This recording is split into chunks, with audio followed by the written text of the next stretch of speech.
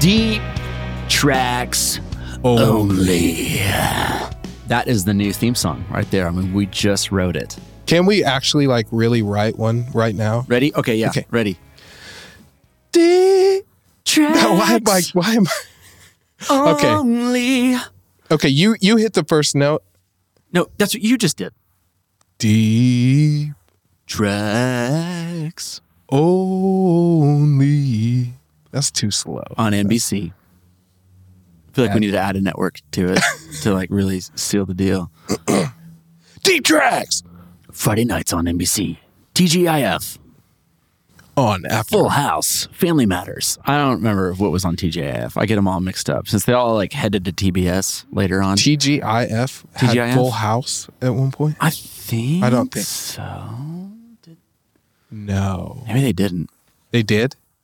I don't know. Listen, leave comments on what they were different. It was different every year. The shows, not every year, but it's just changed in and out on what was on TGIF.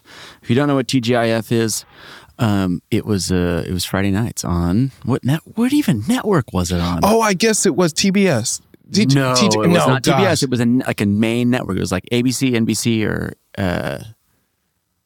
ABC. ABC. ABC. It was on ABC. Okay. CBS. That's what I was starting to think of. ABC, NBC, CBS.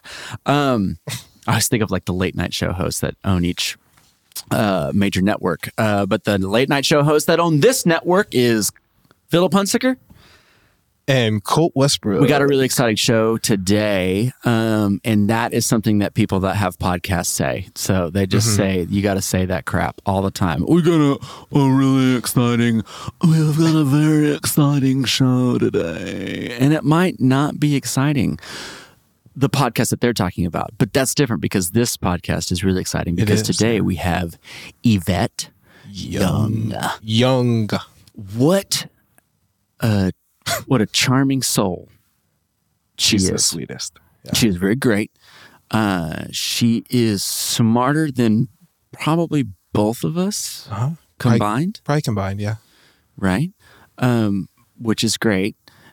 Which is intimidating because it's kind of like interviewing your professor in a lot of ways. Like, like I got to ask the right question to pull the thing out of the professor that I want to hear because she's so smart. I don't even know where to start. But I feel like we started in a lot of great places. We get to some really good stuff today. Yeah. So if this is at the beginning.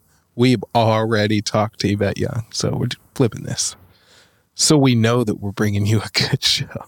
Or a good episode. Or we have a time machine and she's about to enter into the show and we've already talked to her. She's dead. She's about to. And it depends on if you believe in infinite universe, you believe in infinite possibilities. And so we actually already interviewed her yesterday in one universe. Oh man. I think we've lost half the people at this point. Yeah, Mia's for sure going to be editing some of this. One thing before we get to that, we've got to start with band names. Band names. Band names. Bananas. Is that your band name today? No, it's not. That'd be a good one. Band names, bananas. I'm going to let you go first because I know you think you have a good band name, but mine's better. That's okay. It's not a competition because I win every time. So, band names. So these are band names. These are not real bands. These are bands that we have made up, and these are fictional bands, and we own the trademark to these bands. So if you take one of these band names and use them, we'll sue you. We'll come at you with a fleet of suits. We will come at you with a fleet of suits. Unless you email us and ask us if you can use it, and then we'll just say yes. So today, my band name is Trout Pocket. Oh, that's a good one. Trout Pocket. Trout Pocket. Trout Pocket is a ska band from Ohio, and they were on Tooth and Nail in the 90s. They're just from Ohio. They're from just Ohio. Where are you from? Ohio. Okay. Yeah, and they are a ska band. Trout Pocket is for sure a ska band. They just came out with their debut album, Stocked Mosh Pond. Mosh Pond. Yeah. And they are actually going on tour with, wait for it, Five Iron Frenzy. Was that you already? Was that one already? Well, no, what? Five Iron Frenzy. I feel like we already used them on tour with somebody. No, I don't. I haven't. Just kidding. Nothing. No. Dude, what's your problem? I thought that we... Dude, what is wrong with you Maybe we today? were just talking about it recently. Golly. I mean, you woke up today ready to kill. Dude. You are sassy. All right. Are you ready for my band? Yeah, I really don't like this version of you. I hope it changes pretty soon. My band this week is Salad Dallas. Salad with 2 L's. It's literally just Dallas backwards. That is a good band name. Salad Dallas. Salad Dallas. Yeah. And you have to say it Salad Dallas. Salad Dallas. Not Salad Dallas. Salad Dallas. You do not pause at all. Yeah, Salad Dallas. No. And they are Americanica band. What's that? Americana and electronica. So think Avicii, Wake Me Up. Wake me up when I don't know the words. Anyways. I don't know it. You do. There's no way. Do they play it at the bowling alley? They would, yeah. Then I would know it. Their debut album is 808s and Lap Steels. And they are from Calgary, Alberta. Calgary, Alberta. Yeah. We should go there. We should go to Banff. Banff National Park. Let's go. And they're out on tour with Trout Pocket. It's crazy. It's insane. Yeah. Full circle. Dude, it's wild. I mean, we just made a full circle. I mean, when I planned my band name, I had no idea that your band name was out on tour with my band name. Isn't that crazy? That whenever I heard you say Trout Pocket, I was like, there's no freaking way. Oh my God. Because my band is out on tour with them. Oh. I had no idea. This is amazing. Great. Well, hey, let's see what Yvette thinks about this. Mm-hmm. So without further ado, Yvette Young, everybody. Hey, welcome to the show, Yvette Young. Did I say Young right? You said all of it right, I think. Did I say Young correctly? You know, you can say it however you want. Okay.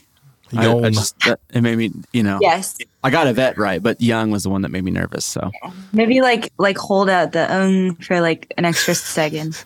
I'm from the Great Plains, and so it's difficult for us to get those things right. Why bet Young? Here we go. That sounded really good. You have to say it with a French accent. Yeah. Hey, let's just do a little geographical check-in real quick. Where are you?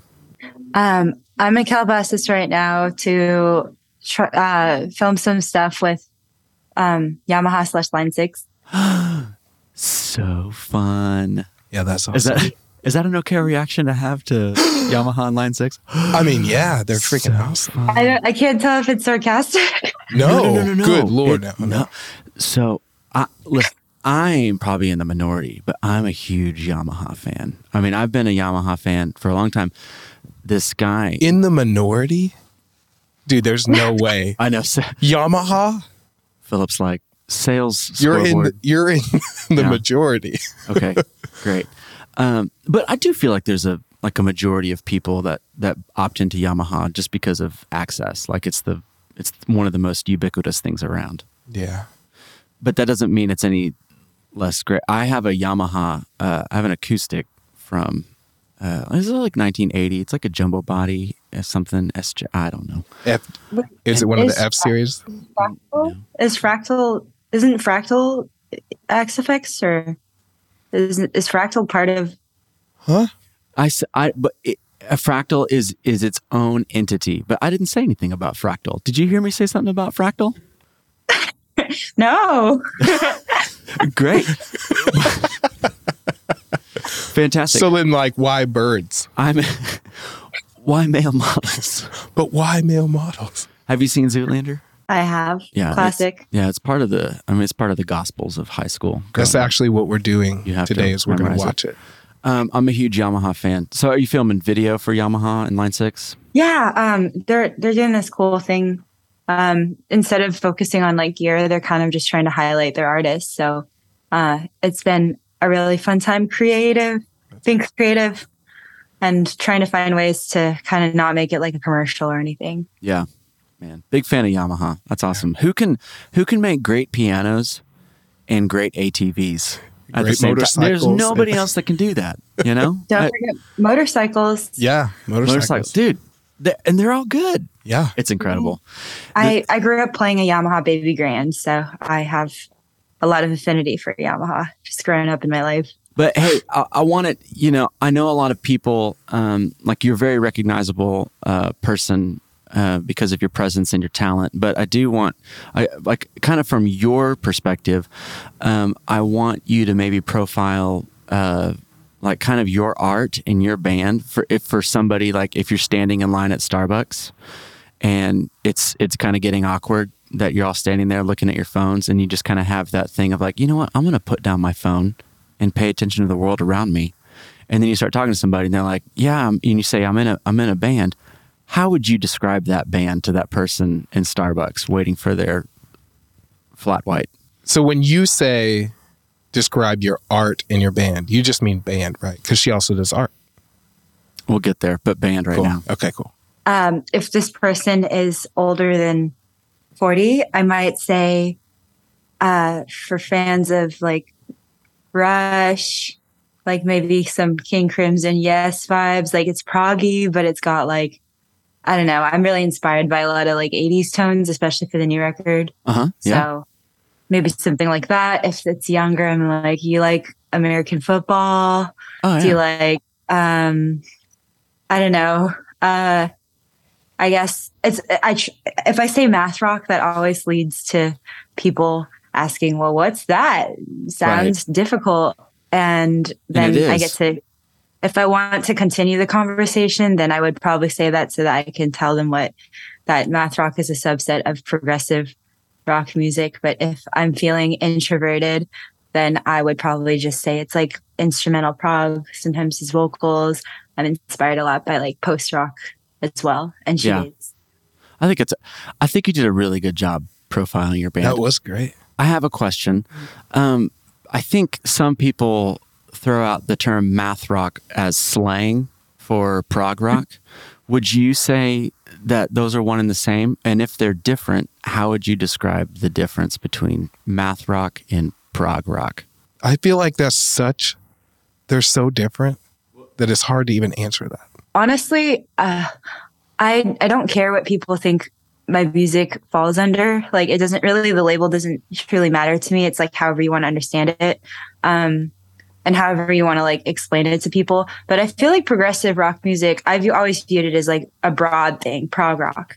And then math rock sits here with like, I don't know, maybe progressive rock. Progressive just implies that it's doing something that's like pushing the envelope, right? I feel like that's what the word means. So maybe math rock means that in particular, it's the progressive thing about it is that it's playing with odd meter and compound time signatures, whereas something else could be progressive. Maybe it's pushing sound like noise rock. Mm-hmm. It's still progressive, but maybe it's in 4. So I feel like maybe that's how, but within math rock itself, there's like a huge variety of tones and sounds, but I feel like all of them are unified just by odd meter. Yeah. I think that's interesting. Like different types of music start striking different parts of the human.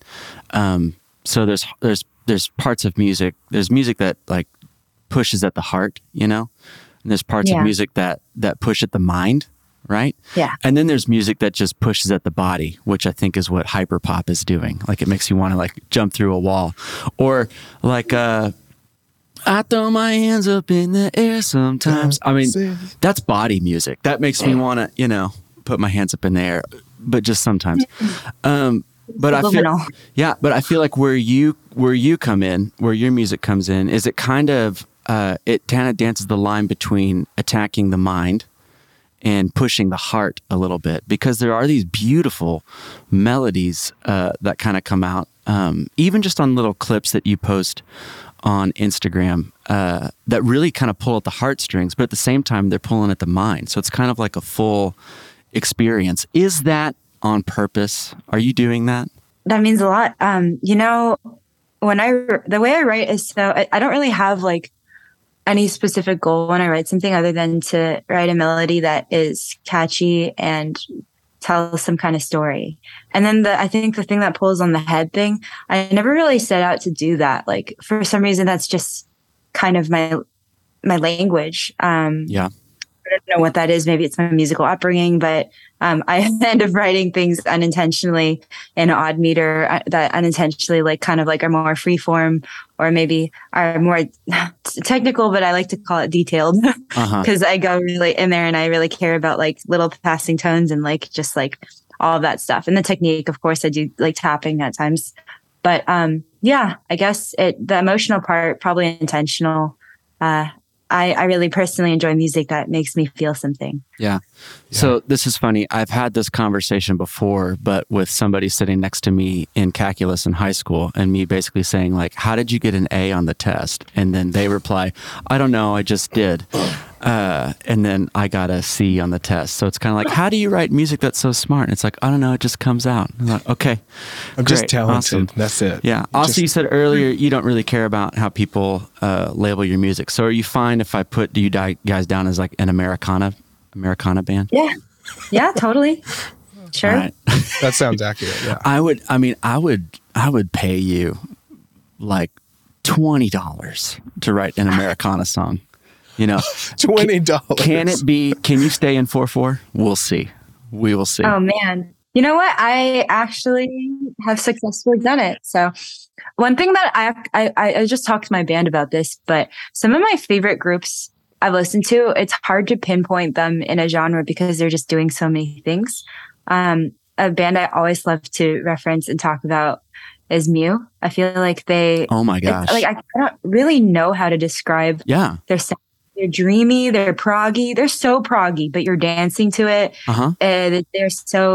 They take so many risks with their music that just end up being like amazing. It's very theatrical, it's very dramatic and post-rock like at moments. It's very shoegaze like at moments. Did you say Mew? MEW. Okay. Mew. I was going to say spell that. From Denmark. Mm-hmm. But I think one thing that I set out to do with my project is I really like being able to write a broad, like I don't want people to be able to like really pinpoint what every song sounds like. I kind of like variety. Sure. And with every album, I try to do something new that I'm kind of uncomfortable with, like playing around. I'm still in like the exploration experimental stage. And I do that also because I'm thinking about touring. And I feel like I like to be able to have sets that are maybe like, for instance, I'm doing a post-rock festival. So I can do like a purely post-rock instrumental set. And then if I need to go to like a tech, whatever, like metal lineup, then I have a set that's fitting for that. Or if I'm playing with like a shoegaze indie band, I have like, you know, that kind of stuff. That's incredible. That does sound like Mew to me because, you know, and I don't know if you mentioned it, but they also kind of got lumped into the emo scene at the same time. Yeah, you know? I grew up listening. I found them through the emo scene. Right. But then you start listening to it and you're like, there's something, how do I say this the right way? There's something else here besides the emo genre. So I found them through just basically emo music. Somebody handed it to me as like, hey, you're sad. Listen to this. But yeah, I mean, that's a great example. And also something for me to go do later on is go listen to some Mew. I mean, I haven't done that in maybe 10 years. I haven't done that in ever years. If you want the bangers, go listen to Frangers. That wasn't a rhyme on purpose. And then there's an album that's like No More Stories Are Told Today. Like it's like huge, long album name, but yeah, you just look up No More Stories. Yeah. The song that I like get really hyped on is Introducing Palace Players. That beginning, that riff is so cool. Yeah, it's like a really nasty tone. I love it. Okay, so you are in Calabasas. What's your daily routine? I mean, you know, besides doing the sauna and then the ice bath and then just eating raw meat, like pure. I just put ground beef in a Ziploc bag and I microwave it, and then I just like suck it up, you know. You have to add some lemon. And eggs, So good. raw. And raw eggs. Just the yolk. Did you follow me around this morning? That's amazing. That's exactly what I did. What's your daily routine? I know it's different because you're touring and you're working and you're over here, but do you have a couple things that you hold on to stay sane? Yeah, I've been really into. Well, okay. First of all, this is not my morning routine. Is not going to a hotel in Calabasas. Like when I'm working, I feel like I'm just moving around a lot, and to some extent, I feel like I'm pretty used to this pace of life, just like having to be in a million places. But some things I do to stay grounded. Especially when I'm home, I wake up and I make myself a tea. I usually put turmeric in it because turmeric's great. Uh-huh. And then I go and let's say my task for the day, I have this board of things that I have to do and objectives I have to accomplish. Some of them are like concrete, like, okay, you need to do a demo for this. But others are like, okay, I have a bunch of music that I need to finish. So I actually treat writing kind of like a job that I clock in for. I try every day. So let's say it's a writing day. I would make the tea. I light a candle because I like things to smell nice. Yeah. And then I go ahead and I just like maybe warm up by practicing something. And then I try to just finish a song if I can. Yeah. When you say board, what's the board? What is that? I have a whiteboard that has I have 3 different projects, and then I have things that I'm writing maybe for other people, like collabs in progress. So I'll go and choose one thing that I have to do. Right now, like let's say I go home to my board, I just finished the Covet record, so I don't have to think about that anymore. And I'm just trying to focus. I haven't released solo material in like 4 years, just because I've been so busy with my band. Yeah. Writing for my band. And I'm probably going to just end up focusing on tying up those loose ends and maybe trying to get an album together for next year, ? So yeah, that's the board. And then I have another one with like little note cards, with various things that I don't want to forget to do. Like, do the merch, do a hoodie design for tour. Like I do all the visual art for the band too. And we have this tour coming up.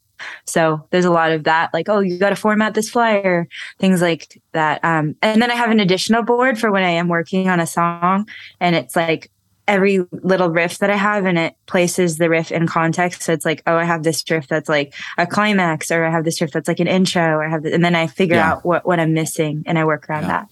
That's really cool. Something in music shifted, maybe started shifting about 2 decades ago, where, obviously record sales started going like this as streaming came out and Napster and all that kind of stuff. And what that really did is it gave rise to what a lot of people call like the blue collar musician.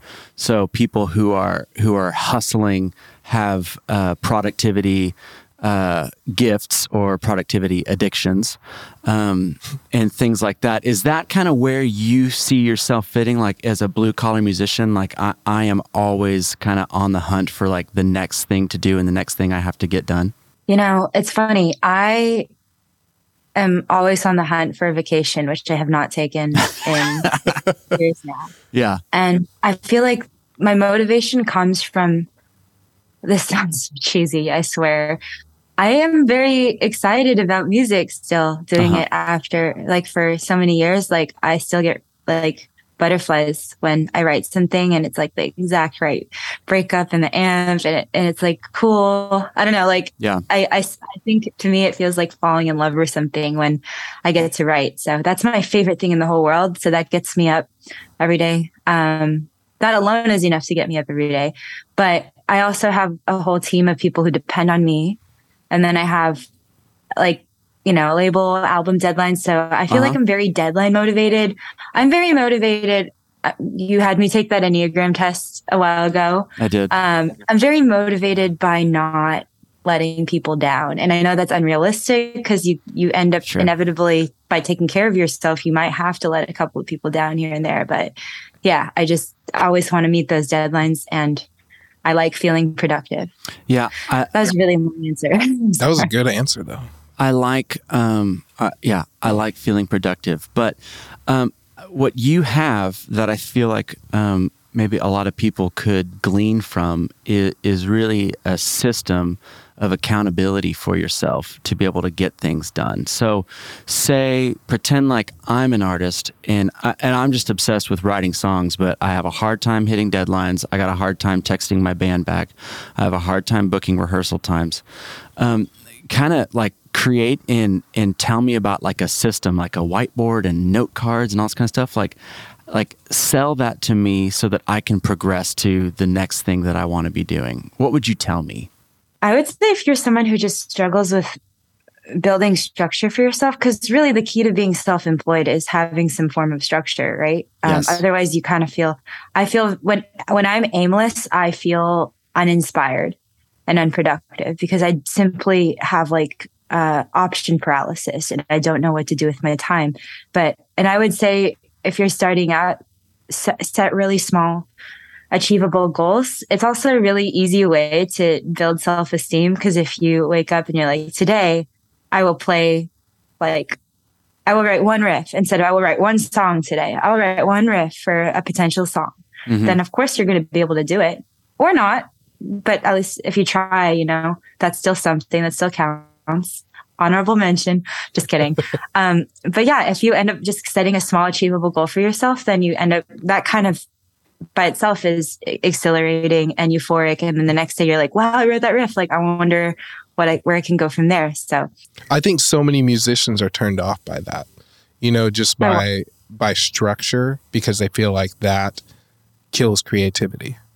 The key is structure on your own terms. It's not someone else breathing down your neck. Like, where's that riff? I need it double stapled on my desk, double spaced, like that kind of thing is a turn off. But for me, like if I get to work on my own project, I do need, I think personally, I thrive with structure. Mm-hmm.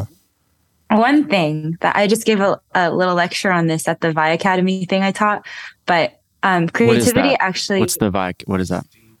Vi Academy is like this like shredder camp with legends. It's like, it was wild. Doing that was wild. Steve Vi. Steve Vi. The Steve Vi Academy, right?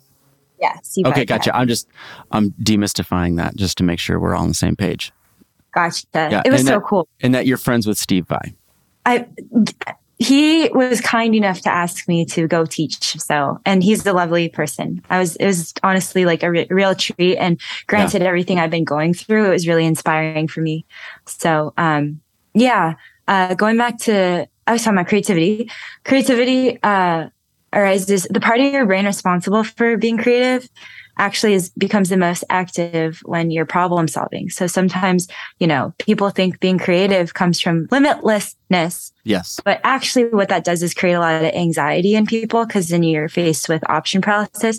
But if you give yourself a prompt when you wake up and you're like, okay, well, today I need to write a bridge section, or today I heard something that had this really cool compound meter section that was like, it went from 5 to 7 to 9. And I'd like to write a riff that kind of like replicates that. Then that's giving yourself an assignment. And for me, I feel like I then become creative. I feel the cogs turning because I'm like, all right, well, I have an objective to fulfill, and it's fun trying to problem solve. You said something earlier that I want you to say again. Structure on your own terms. What is that? I feel like if someone's giving me a deadline, it stresses me out. So that's structure on someone else's terms. Mm-hmm. I can still do it. Like, I think it's important to be able to do stuff that like you don't like. That's how you grow. Yeah. But for me, structure on my own terms would be like, it's really like maybe it's a time for reflection. Maybe have a journal and write like, what is important to me? Like, what are my goals?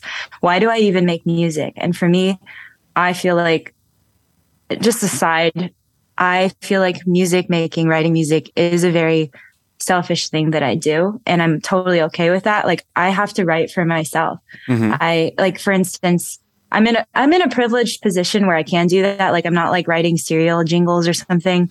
And not to say that's bad, but like I would find it more difficult to like write a jingle for like Boo Berry or something, Yeah. So, actually that sounds kind of dope. Yeah. Maybe that's my assignment for today. We should do that.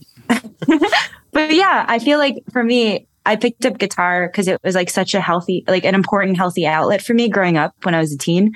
Yeah. And to this day, it's really important that I preserve that sacred outlet relationship.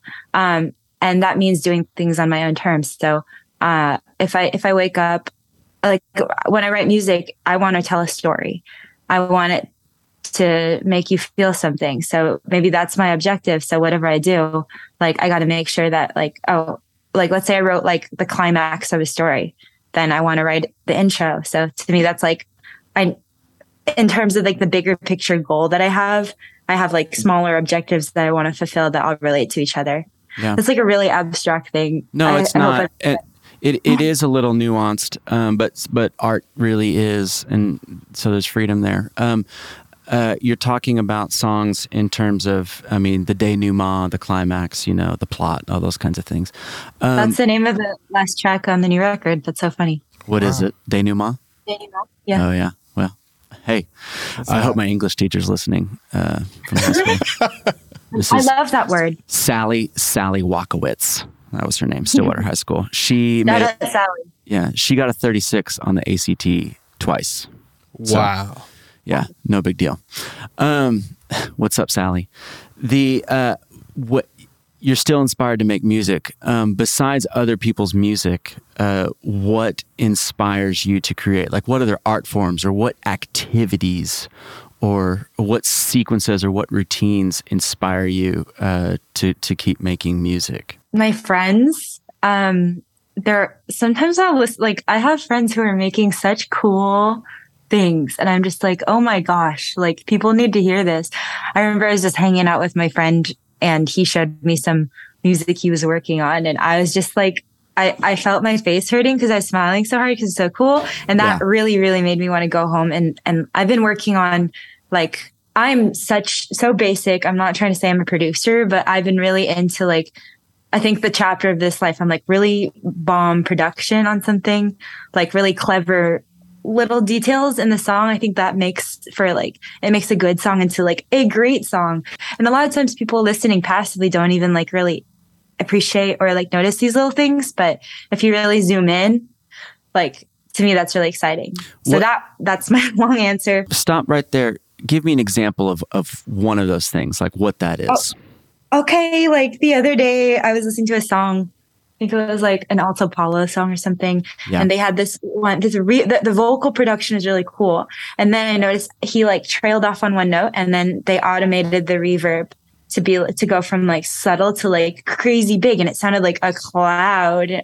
There's probably like a term for doing that, but I just thought that was such a cool production choice. And if it didn't have that, the song would still exist. It would still be fine. Mm-hmm. But that's what took it from being it's not okay. It's a good song, but that little detail just made it so much cooler, Yeah.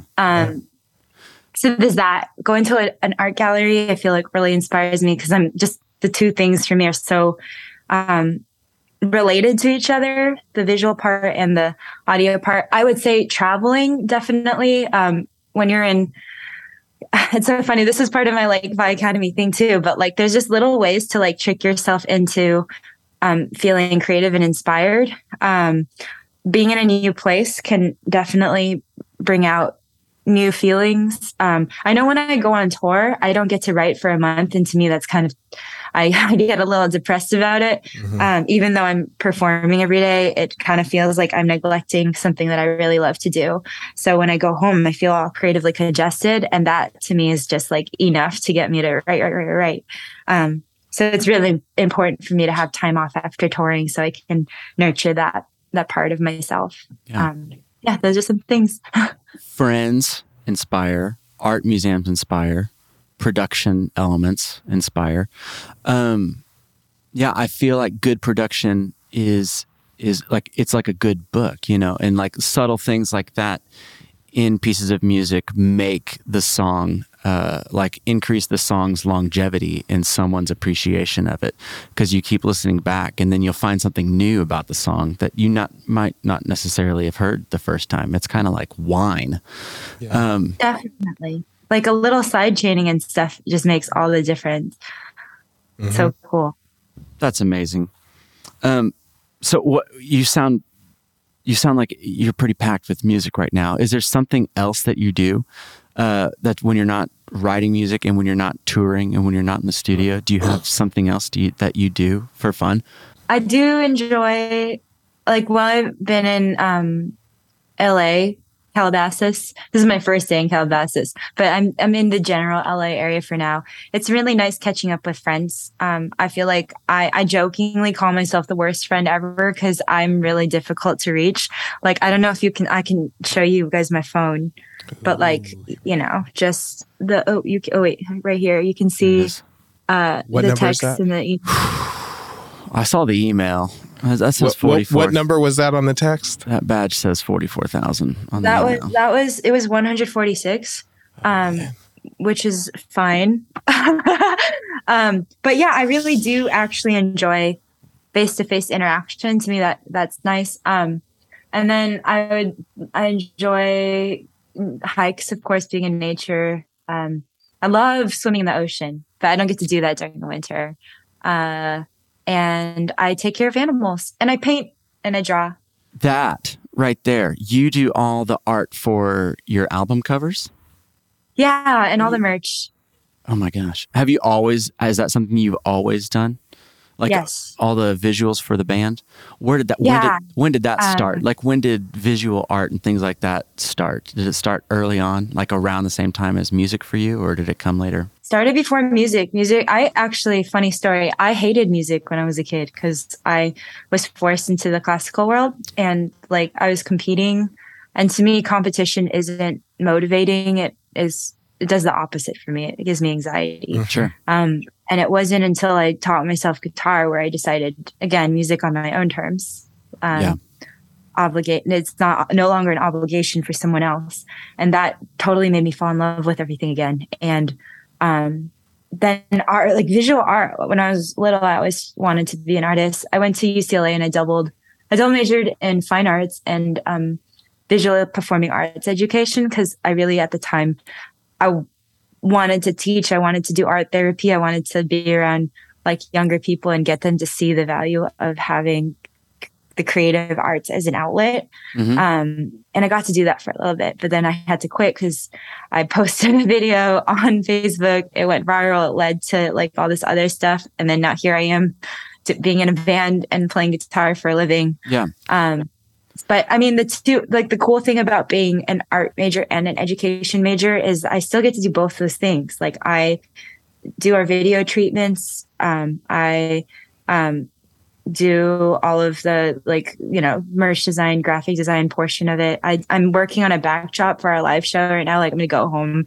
I went and I bought a bunch of unstretched canvas and I primed it, and I'm planning on doing something for really DIY production on this run. And also I get to teach. Like I did that via Academy camp. I did the Annie McKee camp, and it's to me really fun getting to basically use everything I studied in this new context. Yeah. Why do you like to teach? I like to teach because, well, I suppose my really honest answer is I see myself in a lot of kids. I was working with a lot of high schoolers who were trying to apply for college, and I was helping kind of figure out their portfolio situation. I applied to art school secretly. My parents didn't really know. I went to UCLA, but they didn't know I was going as an art major. Mm-hmm. I think for them, they were a little bit worried about that. So I would do it, and then I'd put everything under my bed. So my story is a little funny, and I really love the kids that I used to work with. I guess they're teenagers technically. They would be like, my mom wants me to go here. My mom wants me to do this. And I'm like, all right, where do you want to go? What do you want to do? This isn't their life. It's your life. So this is your life. Are you who you want to be? Said a really cool band called Switchfoot. Yeah. So something interesting you said, I see myself in a lot of these kids. What is that? What is that thing you see in other kids when you're teaching? The specific group I was working with, I think I saw people who were trying to live up to maybe someone else's expectations for them. And one thing that I've had to learn, maybe perhaps late in the game, is you can't always live for other people, you know? And I'm a people pleaser. I love to make other people happy. And I don't like the feeling of, like I said earlier, disappointing someone. But sometimes, you know, you have to carve your own path. And a lot of the kids I worked with, they showed obvious interest in some things, but they were trying so hard to fit in a mold that wasn't them. And, you know, for me, I mean, I've said this in other interviews, so I feel super comfortable talking about it. I developed an eating disorder when I was young, and that was because I was put in this rigorous academic environment and kind of being pushed to fit in this like mold of this rigid person, maybe on track to be a doctor, a scientist, or whatever. And I just didn't feel passionate about that. Like I was neglecting all these things that I actually cared about. And I think life's too short to be miserable forever. So what redeemed that season? Like what pulled you out of that season? You know, what was the hope? What was the light? What do you mean? What is the season? When you were talking about when you were living under heavy expectations and you were you going through an eating disorder and things like that, like what was the hope and the light that kind of pulled you out of that? Sometimes you have to go through the worst storm of your life in order to kind of have closure and calm at the other side. And I feel like that storm for me was, you know, I've experienced various storms, arguably in one now, but like, I think the eating disorder for me was like a hard reset. It made everyone around me stop. Like my parents were like, okay, I was in the hospital. Like I was like living in the hospital. Yeah. So I can't do school. I'm like doing school with like an IV in my arm, you know, it's like, it's wild. And what that really did was it kind of forced everyone to reevaluate priorities. Yes. And I think everyone in that moment, it's like your health, your life, that's all you have, really. If you don't have those two things, you can't do anything else. Like everything else doesn't mean anything. So when I slowed down, I was like, you know what? I'm going to teach myself guitar. I really like writing music on guitar. I love bands. I always want to be in a band. Maybe I'll start writing songs with the goal of maybe one day I can play in a band. And then I was like drawing for fun. And so, I think that actually made everything better. It was like a forced restructuring. Yeah. Tell me about the timeline between, you know, kind of that reset and then the video you posted that went viral and things. It kind of started a new season for you. What happened in between those two things? I went to college. I did the whole UCLA thing. Yeah. Graduated. I moved home. I started teaching. And it's so funny. I didn't want to be on social media. It was never my goal. I think like default Yvette this sounds like an oxymoron or something, but I actually enjoy being quite invisible. Like it's a lot of pressure to have a lot of eyes on you all the time. So I wanted to stay low key. But my student made an Instagram for me. She's like, you got to keep in touch with everyone else and you got to like post videos and you should do this and you should do that. And so she made it for me. And then that day I got like, because I had people from Facebook already. Yeah. My Instagram blew up. Like, I think I got like 5,000 followers or something the first day or something like that. It was wild. Yeah. My phone wouldn't stop going off. And then I was like, all right, I might as well use this as a way to document, maybe my progress in writing. And my relationship with it has definitely transformed. Like initially it was really exciting. Cause I'm like, wow, I'm getting all these like, endorsements and, I get to go on tour and I can just post a thing and then people will come to shows because I already have this following, you know? So that was really cool. And I think, eventually, of course, some things changed and now it's at a point where I treat it more like a job. I do enjoy certain aspects of it, but to me, it's never the end in itself. It always has to be like a means to an end. Yeah. And also, wait, can you stop there? What do you mean by that? I mean, like, I don't make art for social media. Like, there's stuff that I make, like, I admittedly will make content. Like, I think everyone who is on Instagram makes content. Yeah. So I do. I said do. Sorry. I'm an idiot. That joke stinks. Sorry. So I make content, but I also have wider goals. Like I'm doing all this stuff because I want to release an album, because I want to push myself to do something I'm uncomfortable with. I'd like to work on production. So I'm doing all these things. I'm learning some gear because I have this like bigger goal in mind, like the big picture. I was just going to say, and the way I treat social media these days is post and leave. Like I don't really scroll. I have certain people I check up on, but if you're listening and I don't like your stuff, it's because I'm probably not, I just don't see it. I have to live this way. I can't be on that thing. I have to step away. It sounds like, Yvette, when, early on in your, like professional music career, there was a lot of opportunistic things that came up, and it was probably really easy to say yes to a lot of things. But I'd say now you're at the point where there's still like lots of opportunistic things that are coming up, but you do have to stay strategic instead. So how do you prioritize like opportunistic things coming your way versus trying to be strategic to support your brand, your band, and then the people that work for you? Does that make sense? Can you define opportunistic? So say, you're gaining a lot of popularity musically, and then 3 guitar pedal companies come to you and say, hey, will you film a demo? Hey, will you be our endorsed artist?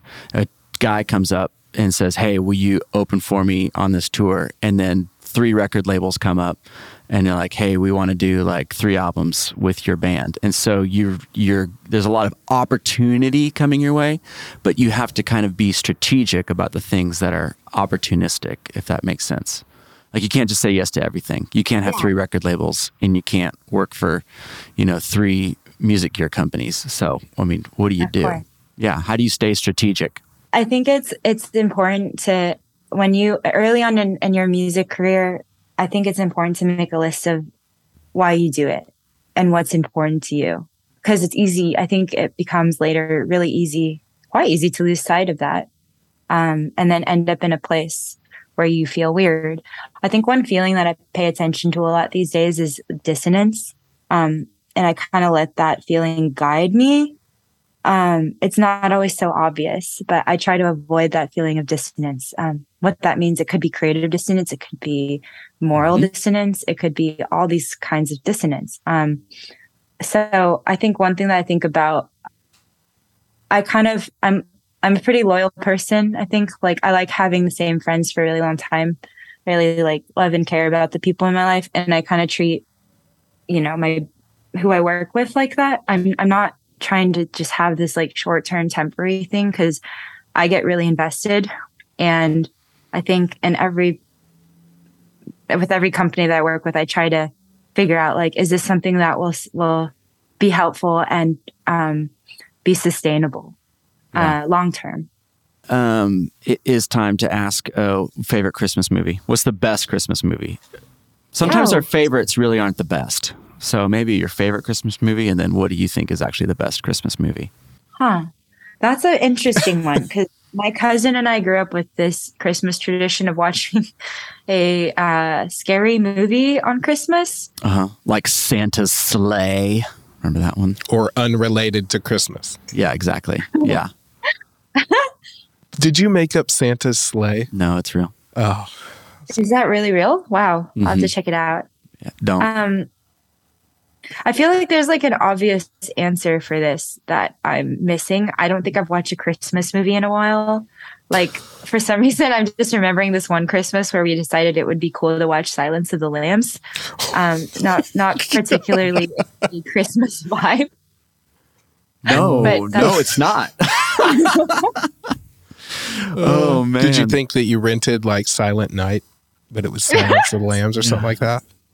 No, it was a conscious decision by everyone to watch it. Like, I don't know. It's like a family thing too. We just like being scared. So I think that's why me and my cousin decided to watch Silence of the Lamb of God. That's why we watched it for Christmas. There we go. You know what? I'm going to say Elf. I feel like a lot of people like Elf. Listen, it's all about. No, I'm not going to say what my favorite Christmas movie. Thank you for listening, Elf. I think it's a fantastic one, and I hope more people pick it. Last question for you today before we go. What's a question that I didn't ask, that we didn't ask you, that you wish you would have asked, that you wish we would have asked? I feel like I'm more interested in asking you guys questions than having questions asked to me, because I feel like I've talked about myself a lot. And well, you're maybe, the guest on the show. You know what? I wish that you asked me what's a question that you would ask me. How about we do this again, but the next time we do it, you just do the entire interview with us. I'm entering like a wormhole real quick. So what did you just ask? I said the question that I wish you asked me was, in quotes, what's a question that you would ask me? Yvette, what's a question that you would ask me? What is success to you? Like, when are you successful? Oh, when are you successful? Are you there yet? I don't believe in success. I don't believe post-success society. I think that success is an illusion, because I think the line continually moves from where you're at. I think success is a carrot being dangled in front of us. And in the way that we think about success, whether it's finances, possession, networks, or influence, I think a real caliber or a measuring stick for success would be trust between a committed group of friends, right? Yes. That don't give a rip about what you do for a living. And I think I'm a big believer in committed romantic relationships. So if I think that is success. So say whether you're in a relationship for a long time or whether you're married, I think committed monogamous relationships are super important to people, because it's easy to fall in love with the best version of people, but in the first year, you really just kind of get the highlight reel for a lot of people's lives. And this is coming from Joni Mitchell. This is Joni Mitchell's ideology on relationships. So this is not mine. But if you go back and look at Joni Mitchell's ideology of monogamy, it's actually really interesting. It's really good. But in what she says, these are her words, but if you date person to person, they just get the highlight reel of your life, and they get all the jokes that everyone else has got. But if you wake up with the same person for many, many years, you start to die to yourself, and you start to live in a way where you are working for mutually the good of somebody else. And if that's happening on both ends, then that's a really healthy existence. I think to me that is success, if that makes sense. No, I get it. It's like, I don't know. I think that kind of relates to how love should be unconditional. So it's like, if you are invested in something, you should be just as invested in the highs as you are in the lows. Yeah. And it's all about kind of that's how you develop loyalty. Like, all of my best relationships have been when people have seen me at points in my life where I needed help or I wasn't doing great. And when after the storm, then it's like, wow, you're still here. Like, that's so dope. And I trust you even more, Yeah. I think it's easy to fall in love and appreciate, and I don't mean fall in love romantically, but just fall in love with people, and appreciate people for what the world sees them as, if that makes sense, versus who they actually are. Right. Yeah. So I bet for you, it's difficult, to have people come up to you and just fangirl or fanboy like all over, and just like, you're the greatest, you're the best. Is that easy or difficult for you? I'm very bad at compliments. I feel like they make me uncomfortable because I just don't know what to say. I had to work on saying thank you and not just being like, you're wrong. Wait, I want to hear Philip's answer, and then I had one more question for both of you. I mean, I would have said something different, but hearing Colt say that, I mean, he nailed it. Money. Money is success to me. I'm kidding. That's a total joke. What is success to you, Phil? I had all these people back here doing the dollar signs. What is it? I'm saying, I think honestly, hearing you say those words, that is because it's not, there's no, I mean, I don't think you can reach success in anything. Anything I think about, like, you know, that was successful, but you know, what is success? Like, yeah. Well, you see it all the time. You see people achieve like unrealistic amounts of success. Like imagine being Harrison Ford, but then Harrison Ford then goes backwards and starts craving like alone time, and he, like, point proven, he's a helicopter pilot, and him and his buddy landed at a local airport just about 15 miles north of here about a year ago, and they landed, just needed some gas and things like that, and he was like, no pictures, no nothing, and they're like, please, and he's like, I'm sorry guys, nothing. He's like, I'm just out flying helicopters. And so here is the king of multiple franchises, and just success to him is flying across the country in a helicopter. That's why it's important to make that list. Going back to earlier, like, why do you even do any of what you do? Like, what's the point? Like, like material things, like, they come and go. Yeah. I think getting older and having a family, really not a lot of other things really, really matter. You know, it's like, you know, all these things that I tried to achieve all these years. For you. For me. Right, That's what I'm talking about for me. Like, they aren't as important as I thought they were. The one thing I was going to ask you guys is, like, it kind of relates to your question earlier, Colt.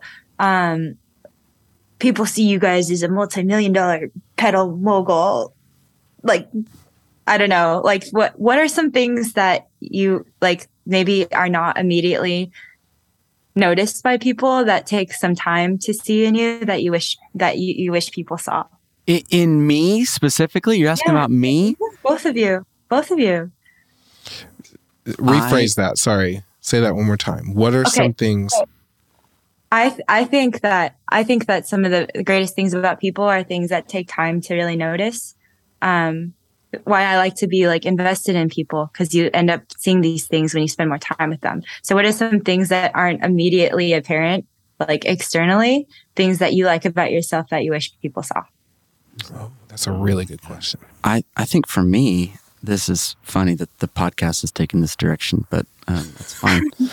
I think for me, I'm really passionate. I mean, it could be pedals. We could be doing pedals. We could be doing pencils or toys, or, you know, designing furniture. I really don't care. But my favorite thing to do is to craft like an employment place that gives people a chance to make a healthy living, that don't necessarily want to sell out and work for a corporation, and maybe didn't get a chance to finish school the way they wanted to.